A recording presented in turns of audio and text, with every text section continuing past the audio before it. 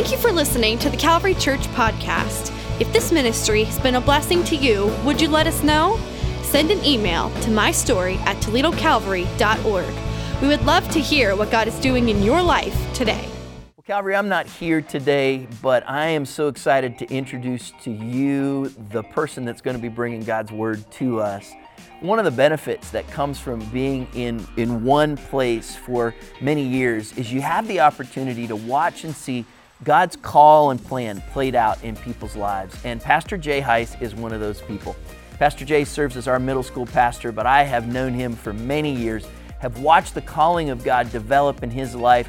He is a leader. He is a great pastor. He is a gifted communicator. And I know that he has something from God's Word that's going to encourage and challenge you today. Would you give a big welcome to Pastor Jay Heiss as he brings God's Word to us? Well, as Pastor Chad mentioned, my name is Jay Heiss, the middle school pastor here at Calvary, and I am just excited to be here to share the message with you today.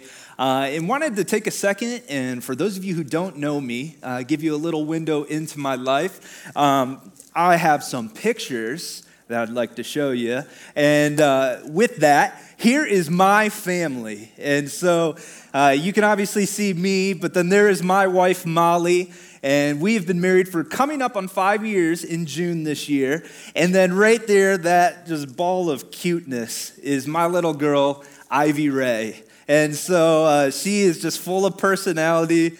She's got her mom's good looks and she's got her dad's personality for sure. And so she is a talker and she is wild. And some other good news that's coming with our family is that we have another child on the way. And I'm excited because I am getting my first son. And so Porter is going to be joining us around May sometime. And so we are just beyond excited and just loving life right now.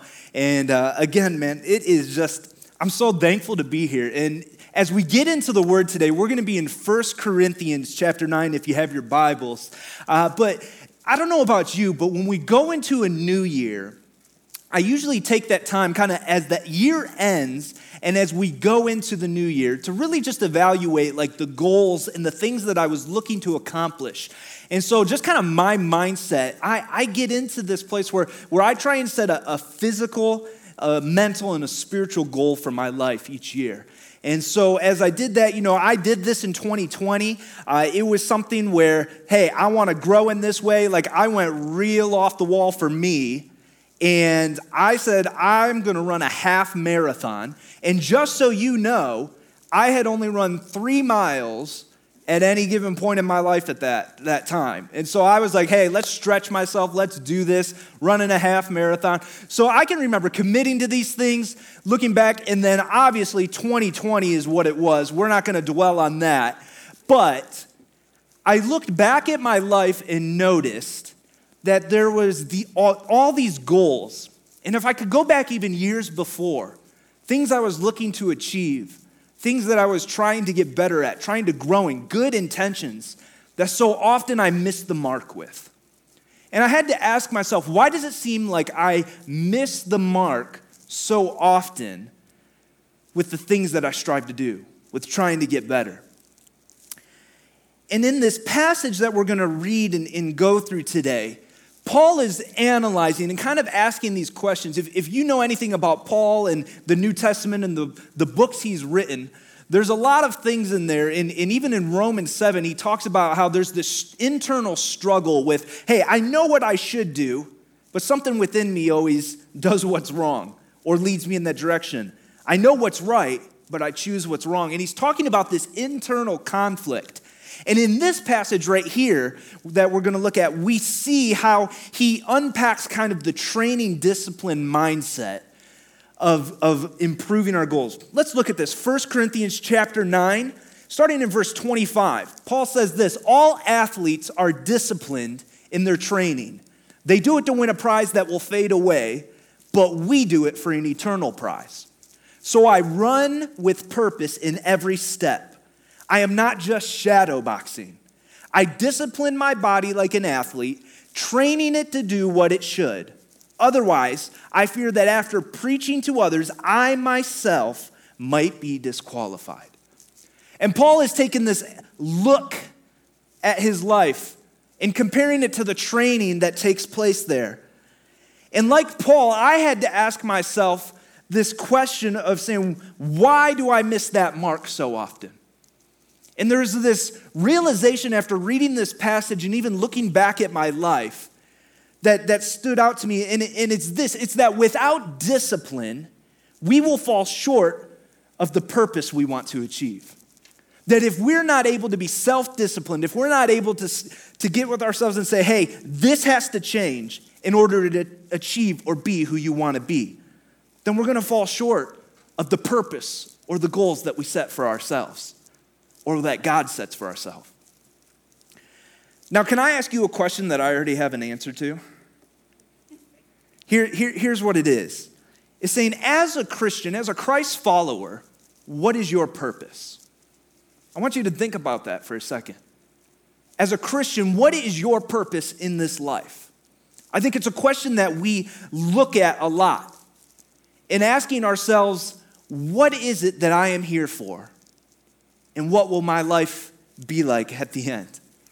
Jesus gives us a very clear instruction of what our life should look like and how it should be lived. It's a familiar passage if you've been in the church, but in Matthew 28, starting in verse 19, it says this, and this is known as the Great Commission that Jesus gives to his disciples. He's risen from the grave, he's resurrected, he's with his disciples, and this is what he says. He says, therefore, go and make disciples of all the nations, baptizing them in the name of the Father and of the Son and of the Holy Spirit.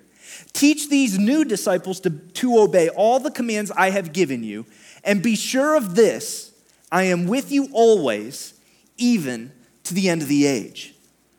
And we see that after a year like 2020, and I don't know if that was just the worst year for you. Maybe you had kind of some high moments, some low moments. Maybe it was just an all right, another year for you. Wherever you find yourself, I think it's healthy for us to look back and ask ourselves, what is my purpose? What has God put me on this earth to do? And to remember that we are called to make disciples. And so we are the messengers of this hope. And I think after a year like 2020, that there are people who are in need of hope. Wouldn't you agree? That there are people who are in need of the good news of Jesus. And so as we do this and as we dig into this passage in 1 Corinthians, I want to give you 4 tips that will help you run a good race.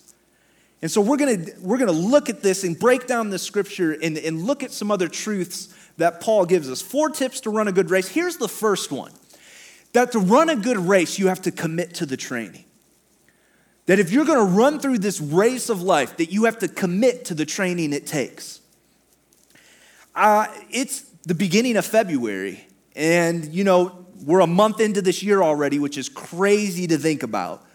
And if statistics are right, a lot of people start to fall off their goals that they set for the new year. Now, I'm happy to say that I haven't. And so it's something that I'm sticking with. And I don't know where you might find yourself in that. If you set, whether it's diet goals or a workout plan, or maybe it's just the mental or spiritual goals even. That there is a point where you have to get with yourself and say, I'm going to commit to this. Let's look back here at 1 Corinthians chapter 9, verse 25. Paul said this, that all the athletes are disciplined in their training. They do it to win a prize that will fade away, but we do it for an eternal prize. And he's using this comparison here because in that time in Corinth where he's writing this letter, there is what is known as the Isthmian Games that take place. And so if you're familiar with the Olympics, it's very similar to that, but there were races, there were foot races, there was wrestling, there was boxing, there was even musical components of competition that would take place. These things would happen every other year in Corinth. And this is something that was super requiring of the athletes. That as they would train for whatever it is they are competing in, that they would have to go under strict regulations for this. Here's a couple things that they would have to do. That the regulations for them included that the contestants had to take an oath that they had been training for 10 months. Strict, rigorous training. and that they would not violate any of the regulations that were put in place. If any of those were violated, or if they hadn't stuck with their training plan or hadn't completely devoted themselves to these games, they would be disqualified. And that they lived then in a self-denying, restricting diet.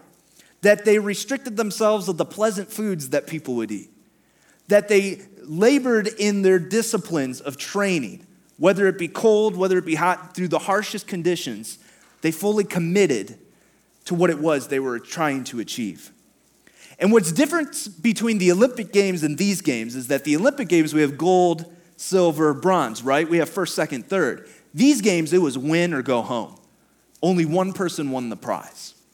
And so as Paul is talking in this passage here, he's comparing this because it's a relevant topic to the people that he's writing to. But it also gives a good understanding that there is a race that only you can run and there is only one winner in it. That you have to be on your game and committed to the cause. You see, there was this quote that I came across that has just stuck with me this year. It's going to be the quote from my year, I believe, by another pastor. But it says this, that discipline is choosing what we want most over what we want now. And I think that's so important for us because there are so many things that vie for our attention that we want. There's the food. And, as I've committed to a diet, trying to eat better, trying to eat differently, trying to eat cleaner, and trying to prepare for this half marathon that I'm looking to run. I also have a pregnant wife in the house. And my pregnant wife loves to bake and loves to bake sweets. And she makes the best chocolate chip cookies. But I've been tempted so much in this time where it's saying, hey, I know I shouldn't eat that, but man, I want it. Man, those cookies sound so good right now. But I know that even if I partake of those, that I have to be disciplined in that. That there is training, that I need to say no to that in order to achieve what I'm trying to go and go for. You see, the Greek competitors, Paul, and all those who understand about discipline surrender for a greater purpose, and they recognize this truth. This weekend, the Super Bowl is taking place. In case you didn't know, for the National Football League, we have the Kansas City Chiefs and the Tampa Bay Buccaneers. And what's really unique about this year is that there is a guy on a different team who's not unfamiliar with Super Bowls playing. That guy's Tom Brady. And I just want to preface all this right now. If you know anything about football over, especially the last 15 years or so, Tom Brady was with the Patriots. He is a 6-time Super Bowl champion. This is his first season with the Tampa Bay Buccaneers, and he's already in the Super Bowl again. Now, me as an Indianapolis Colts fan, this is a struggle because Peyton Manning and Tom Brady went at it year after year for so many years. Great competition. And I have this disdain for Tom Brady and the Patriots. Genuinely.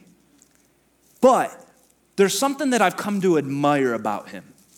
That at the age of 43 this year, he's going to be competing for his 7th Super Bowl ring. That he's going all in for it.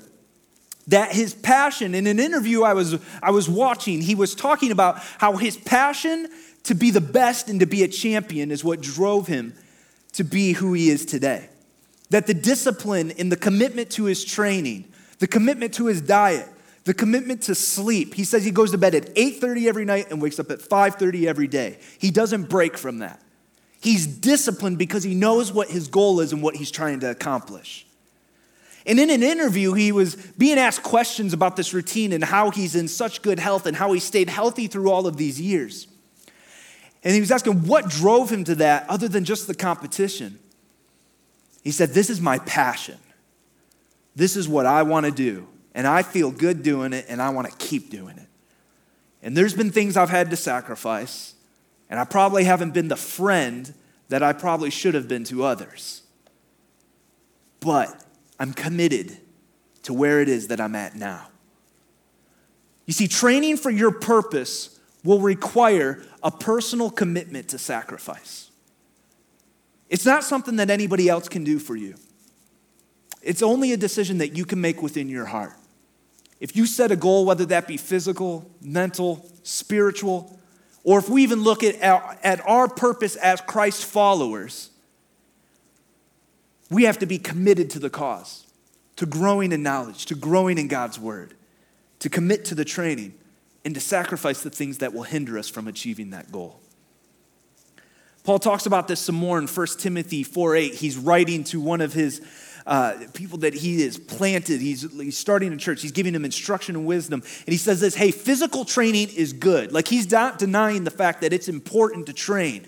But he says this, but training for godliness is much better, promising benefits in this life and the life to come. What Paul is recognizing and trying to stress to Timothy here is saying, hey, physical training helps you with this physical earthly body that you have now, but the spiritual training, the growing in godliness, the growing in the understanding of who God created you to be and why he has you where he has you is what's going to help you not just here, but it's going to benefit in the life to come, in the life with heaven, in heaven with God.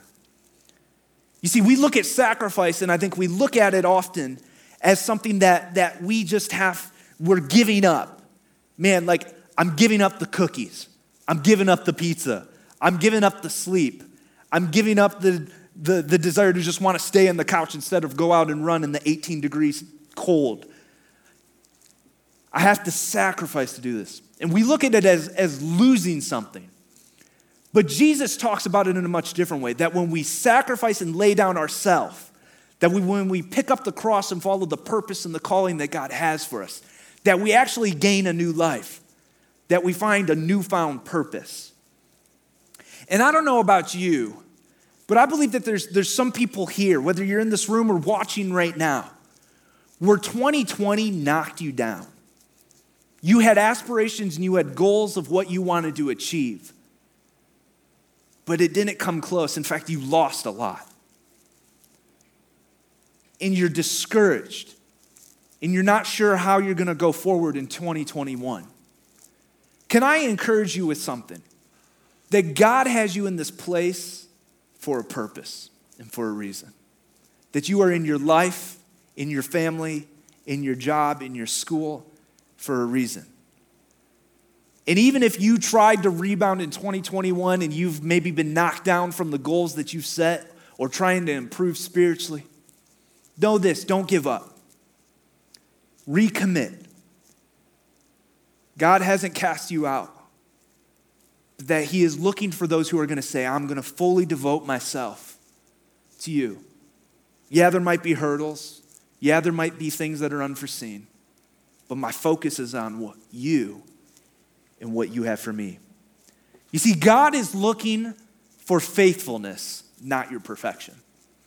And I have to tell myself that so much because I think I got to get myself all in line before God can use me. When God's saying, hey, I want a worthy vessel who is open to what it is I'm asking you to do. Jesus called unworthy people to be his disciples. Jesus started with the least likely. But it's through them that when they surrender themselves, that God's Spirit works in such a mighty way as they commit to the training.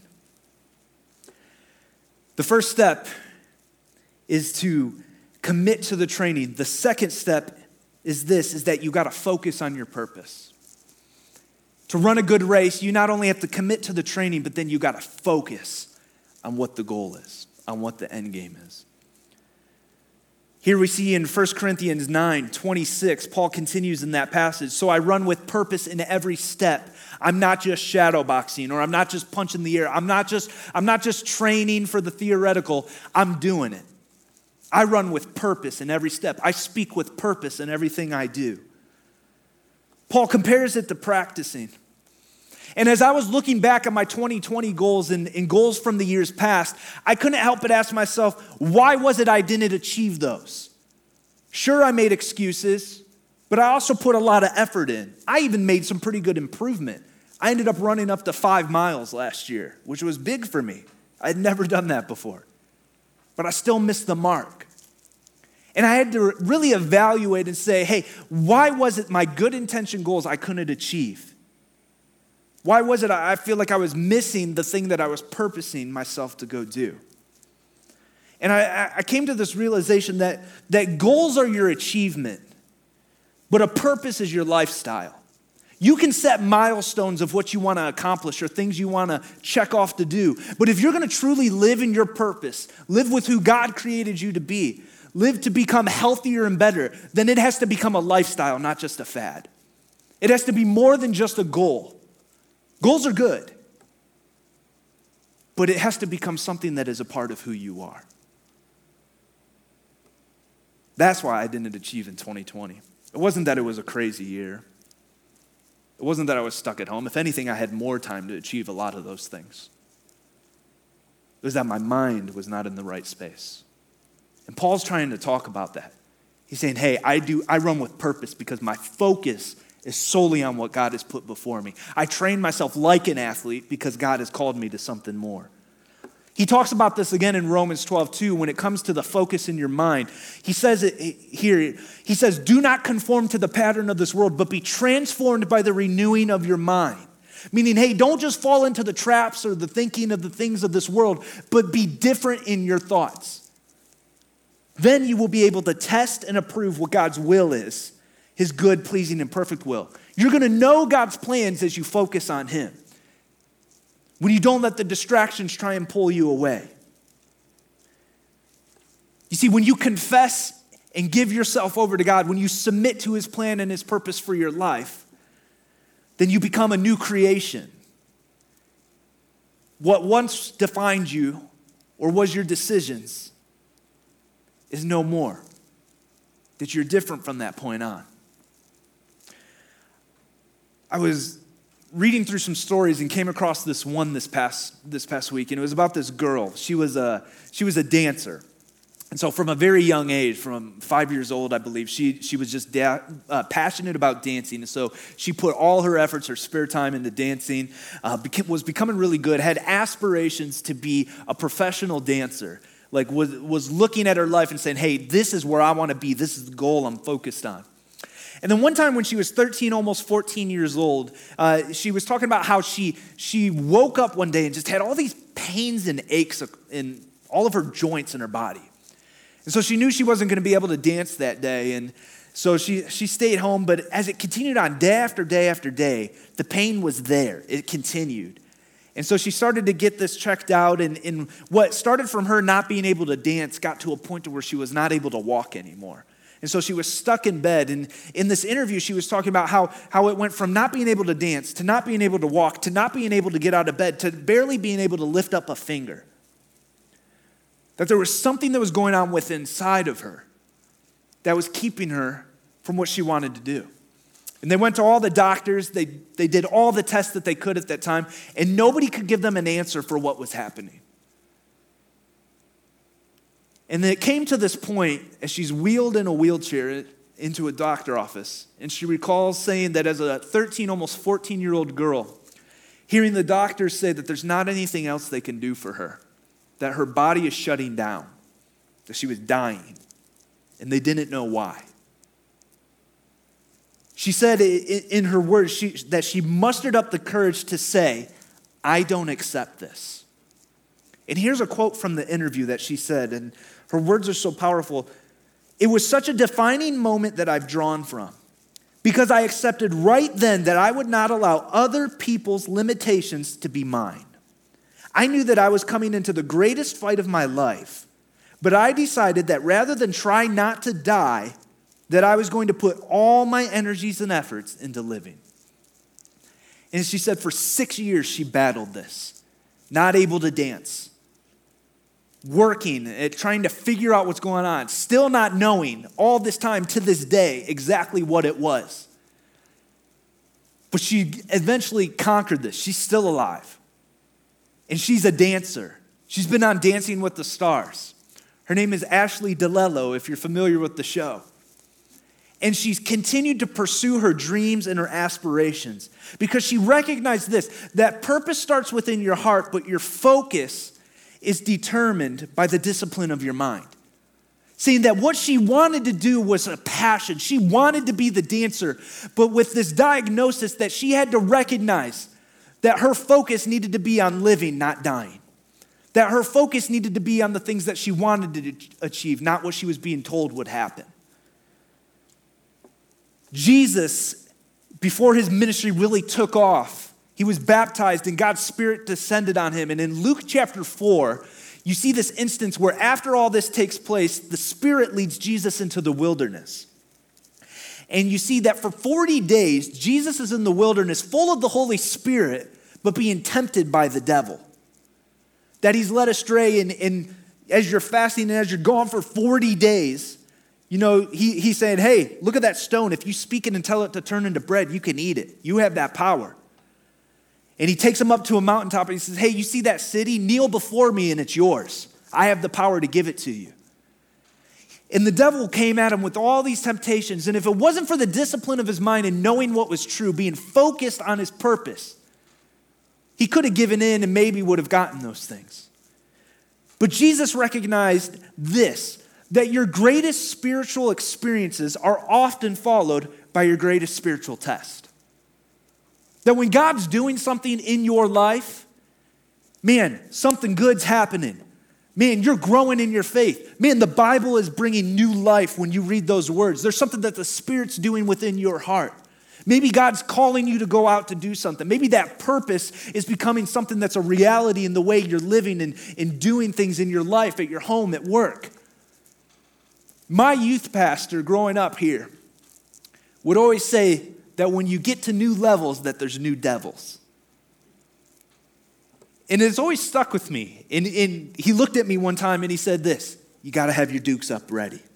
You got to be focused. You got to defend yourself and you got to focus because you know what's right. You know what your purpose is. You know who God says you are. And you have to fight those devils. My question to you as we ponder this is, what are the tests and roadblocks you will face? And how are you going to transform your mind to fulfill that purpose for your life? Remember, discipline is choosing what you want most over what you want now.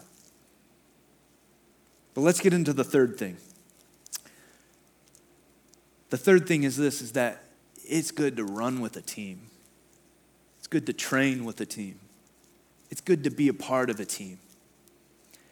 We're going to jump and shift in scriptures here, but in Acts chapter 2, you see Jesus is left, the Holy Spirit's been poured out, Peter stands up and preaches a message, 3,000 people are saved, and this is what's taking place in the life of the church that's established and going. It says this, all the believers met together in one place and shared everything they had.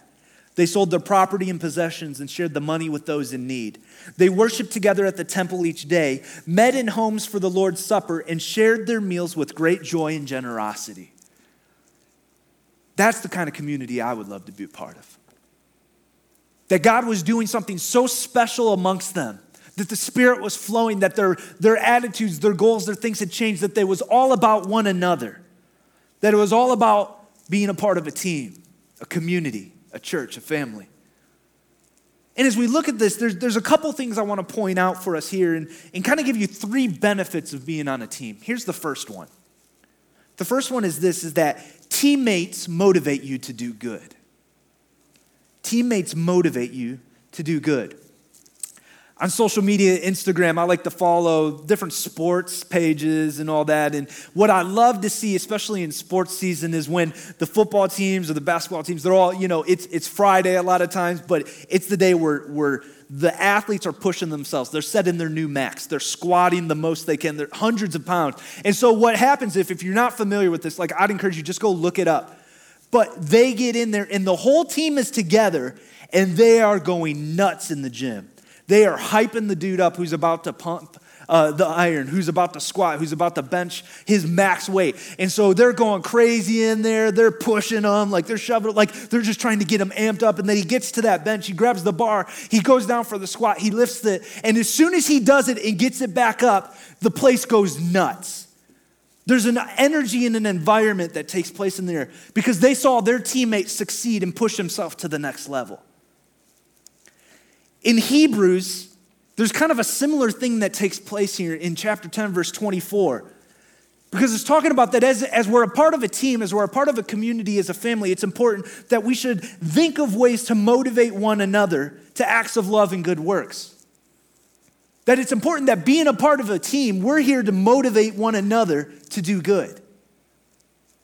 to be the best that you can, to live out the purpose God has for your life. The second thing is this, is it's important that teammates are a support, teammates provide accountability. Teammates provide accountability. There's that phrase that there's no I in team, right? It's not just what you can do on your own, but together we're stronger. Together we can do more. Verse 25 of Hebrews chapter 10, he continues on after that. Hey, let's encourage one another, and let's not neglect our meeting together as some people do, but let's encourage one another, especially now that the day of his return is drawing near. And what that is saying, hey, let's be accountable to one another. Hey, there's a purpose on our life. There's a purpose to gathering together. Hey, if something comes up or if somebody starts to trail off, man, let's reach out to them. Let's encourage one another as we prepare for the day that Jesus comes back for us. That teammates can provide accountability. And the third thing is this, is that teammates are a support in a time of need. You see in that Acts passage that they're selling things to care for those who are in need. They're eating meals every day. They're going to the church, to the temple together to worship God. Like great things are happening. God is blessing them. And here's what's happening because of that. Because of them allowing the Spirit and drawing together and running through life, running their race as a team. Acts chapter 2, verse 47 says this, that all the while that's taking place, they were praising God and enjoying the goodwill of all people, not just who they're with. And here's the kicker. And each day the Lord added to their fellowship those who were being saved. That at some point, people saw that what was taking place in the early church and wanted a part of it. They saw the team, they saw the family, they saw the community that was being established there. What's that? There's something different about them. I want that. And more people came to know the Lord because of that. Just because of the way they were living their life, being a part of something, a community, a team. Pastor Chad shared how I've been around for a little while here at Calvary specifically. My family, they still attend here. My mom and my wife are in this room tonight. And I've been coming since I was 3 years old. And if you've been around Calvary enough to know, Pastor Chad was my kids' pastor before he was the lead pastor here. And through all those years, I've seen just how much of a benefit Calvary has been to my family and to my life, and ultimately to this calling that I've had to be a pastor. And there's been moments in life that have been tough for people. Like, we all go through it. But something that's so good to know that as we talk about that a team is there to be there in a time of support, that there's been times where my family's needed that. 5 years ago, I lost my sister. Tragically, wasn't ready for it. And the thing that's so awesome about this is that the first people who reached out was Calvary. The first people who brought meals over was my church. And I can fast forward a little bit, We just had Ivy almost 2 years ago. Some of the first people to bring meals over were some of you. And there's something that's so special about this church, about being a part of a church, especially when it's a church that's living out Acts chapter 2, that's allowing the Spirit to lead and guide them, that there's a support that we can have. And know this, that as you run through life, it's good to do it with a team. You can run on your own. You can be self-motivated. You can get through life on your own. But I'm telling you, you're missing out if you're not doing it together. And I'm so thankful that in a crazy season of time, this last year has brought so much confusion and so many things and masks and all of this, that our church has continued to find ways to create community amongst one another. And if I could step away from the notes for a moment and just speak to you as Jay. One of the best things that's happened in our marriage for my wife and I and just in my life is plugging into a group and finding community. We spent the first few years of our marriage not. And let me tell you, we had great excuses of why we couldn't. My wife worked nights, I worked Sundays. You know, there was a lot of days where I saw her for breakfast and then she went to bed and I went to work and then we had dinner and she went to, like, life's crazy. Like, I get it. I had the excuses. But ever since I've joined a group, since we've joined a group, the transformation that's taken place within our life is, I can't even describe it to you. Because there's other people who are going through things who can support you, who can encourage you, who can push you, who are there for you. And I would encourage you, if you don't have some sort of a team, a healthy community, that you would find that. Because we're living in a world where we need each other. And where there's so much division, I think it's time that people are looking for that community.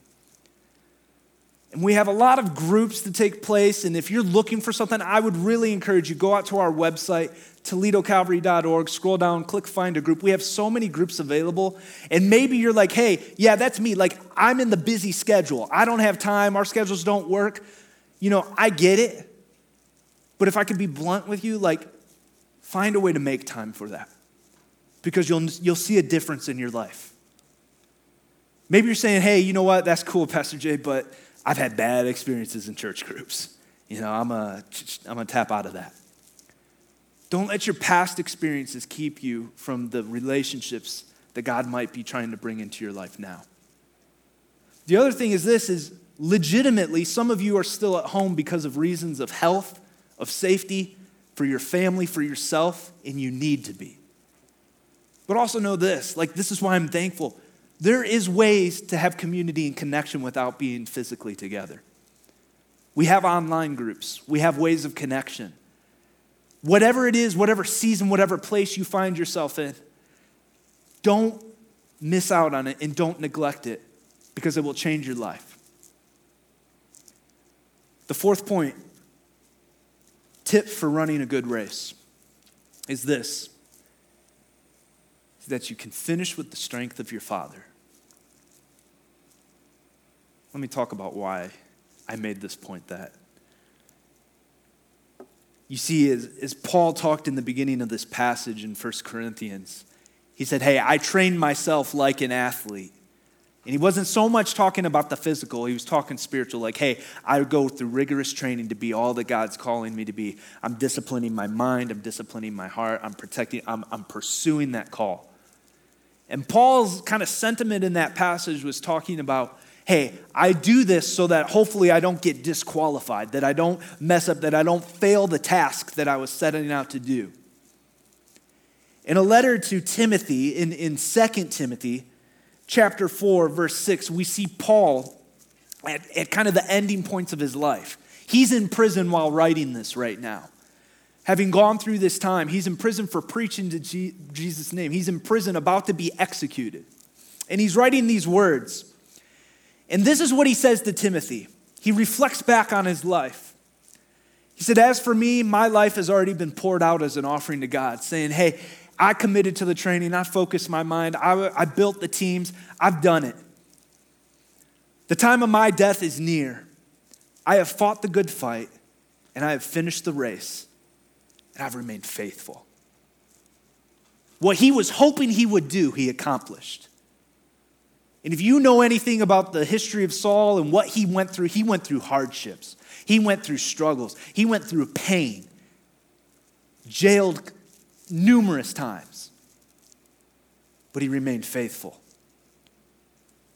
Because he had the strength of God with him. You see, Jesus was about to be taken up into heaven after dying on the cross and being resurrected. And so he walked with his disciples, and it was about the time for him to leave. And his disciples are saying, hey, when's God going to come restore the world? And Jesus said, hey, that's not time for you to know. But this is what he said to them. Acts chapter 1, verse 8. He says this, but you're going to receive power when the Holy Spirit comes upon you. And you will be my witnesses, telling people about me everywhere, in Jerusalem, throughout Judea and Samaria, and to the ends of the earth. And what he's saying is my name is going to be spread. I'm going to leave, but God's going to give you something even greater. You're going to have the Spirit within you. You're going to have power, and you're going to have strength, and and you're going to have a helper who's going to help you live out that purpose I gave you of making disciples. You see, it's important for us to know this, that your race will have hills and hurdles. You're going to have to climb, you're going to have to jump, you're going to have to twist, you're going to have to turn. But your Father gives you the strength to finish. In 1992, the Olympics were taking place, and there was a runner who was running. His name was Derek Redmond. He was a British runner, and he was one of the fastest guys at that point. And during the 400-meter run that he was about to start on, he had goals of breaking the world record at that time. And things didn't quite go as planned. Would you turn your attention to the screens for this video? Steve Lewis in lane 3. Roberto Hernandez out quickly in 4. Now down the backstretch. Ismael on the left of the screen is running very, very quickly. And inside of Lewis, Sunday Bada of Nigeria. And Derek Redmond of Great Britain has pulled up with an injury. Redmond is out. Derek Redmond, the British record holder, and an important member of that British 4x400 meter relay team, as he doesn't want anybody to help him. It'll be Lewis to win in 44.50. Look at this. He's going to try to finish his semifinal race.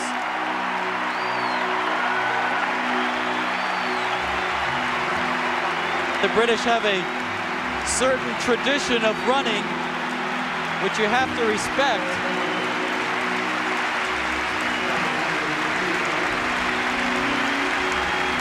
A bizarre finish to this first semifinal in the men's 400 meters. Derek Redmond of Great Britain pulled up with an injury halfway down the backstretch. He's fighting off those trying to help him to finish the race in his lane. And now the pain too much.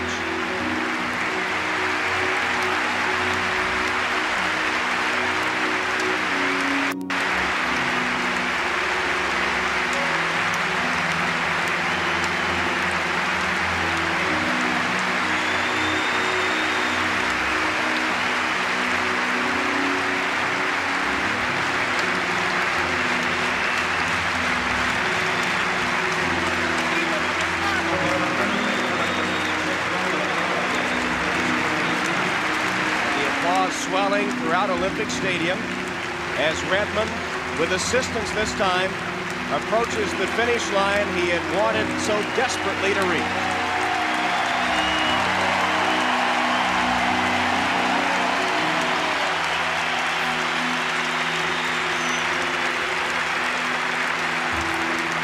That is the Olympic spirit.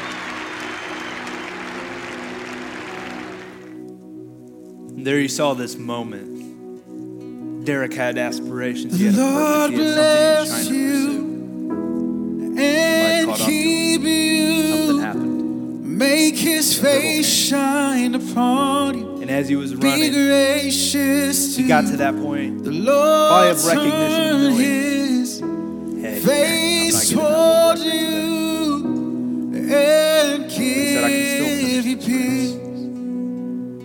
I can keep going. Might not be as fast, but I'll limp there. But what I love about that video is you see as he's running, there's this guy who comes running down who we know is his dad. Because his dad saw that his son was down, that his son needed strength, that his son needed strength. Come on, believe this right here. And how true is that?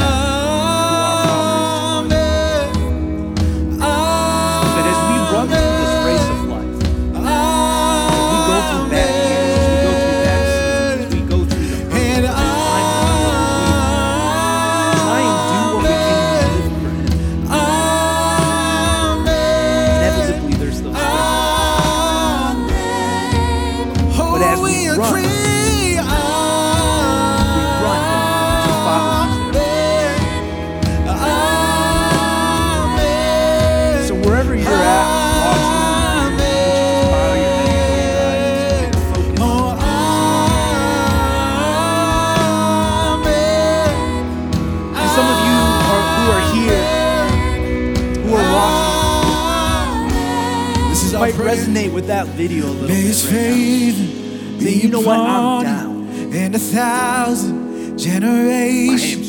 Out. And your family, Life and your is not children, down. and the children, and the children. May His favor That you're in a be place of upon pain. you. I don't and think I can go any 1,000 further without generations, and your family, and your children, and the My question children, and and the children. May His that you would ask yourself, what race are you and behind you, and beside you. Are you running a race right now where you're not sure what the direction or purpose is? Are you just going through life, trying to figure it out, trying different things? Oh, that's not it. Oh, that's not it. Not really knowing what it is. Come on, make His presence go before you and behind you and beside you, all around you and within you. He's with you, He's with you in the morning, in the evening, in the coming, in the going, in your weeping and rejoicing. He's for you, He's for you, He's for you, He's for you, Right now, it's He's trying to for respond you, and act He's like, for you know what, yeah, I'm running a He's race, but I for don't know where I'm He's going. for you. Yeah. Come on, we agree. Sing Amen.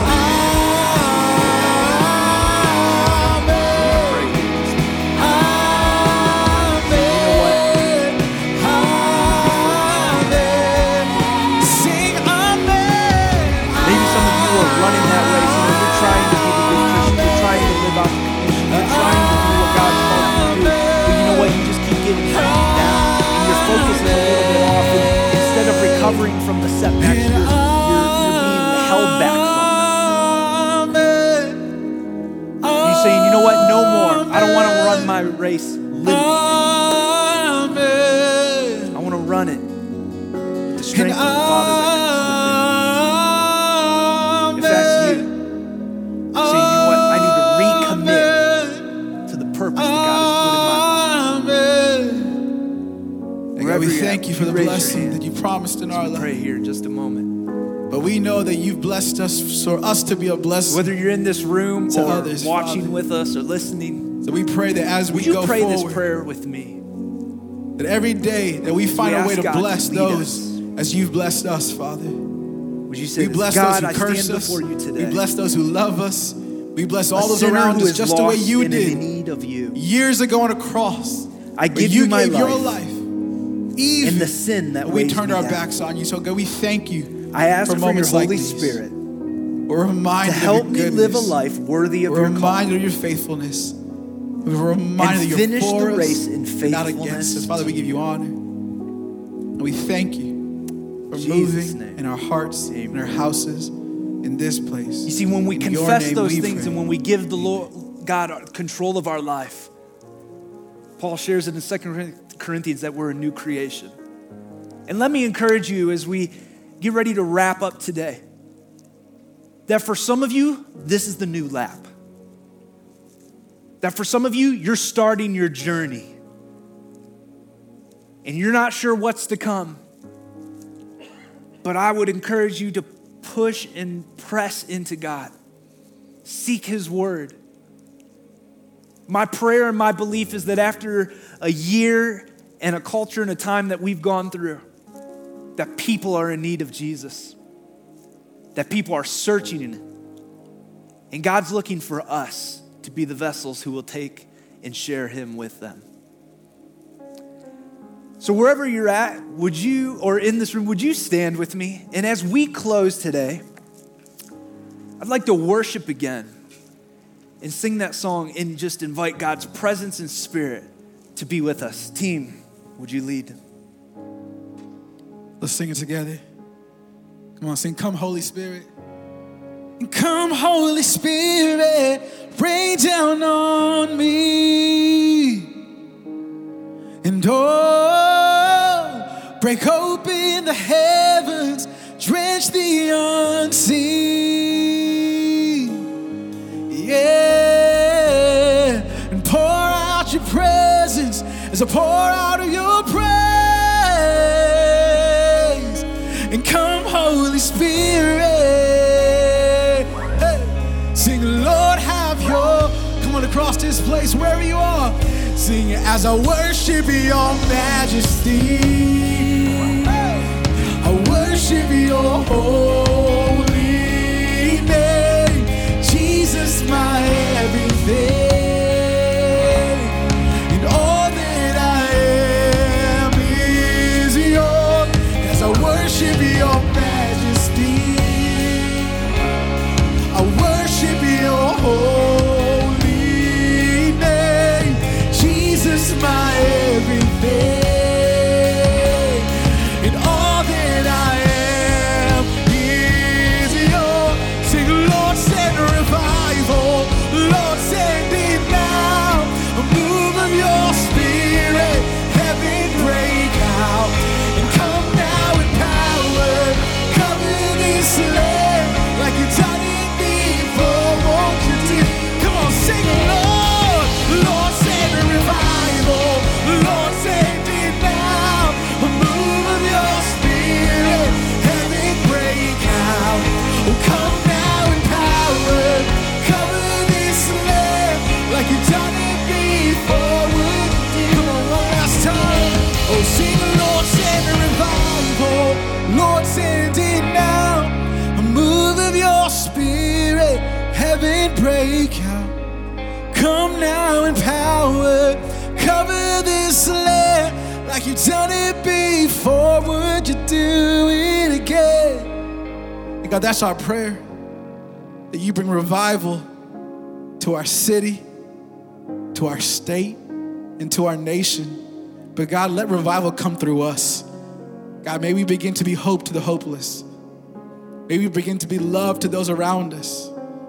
Father, help us to see those around us that need connection with you and to build deeper, more rooted relationships. Father, we thank you for the love, the grace, the joy that you've shown us, but you've called us to show it to all those around us too, Father. So we say from this day forward that we will never be the same. That as we will walk out, as we start our days, that we give you honor, we give you glory, and we say you are worthy of every praise. In Jesus' name we pray, amen.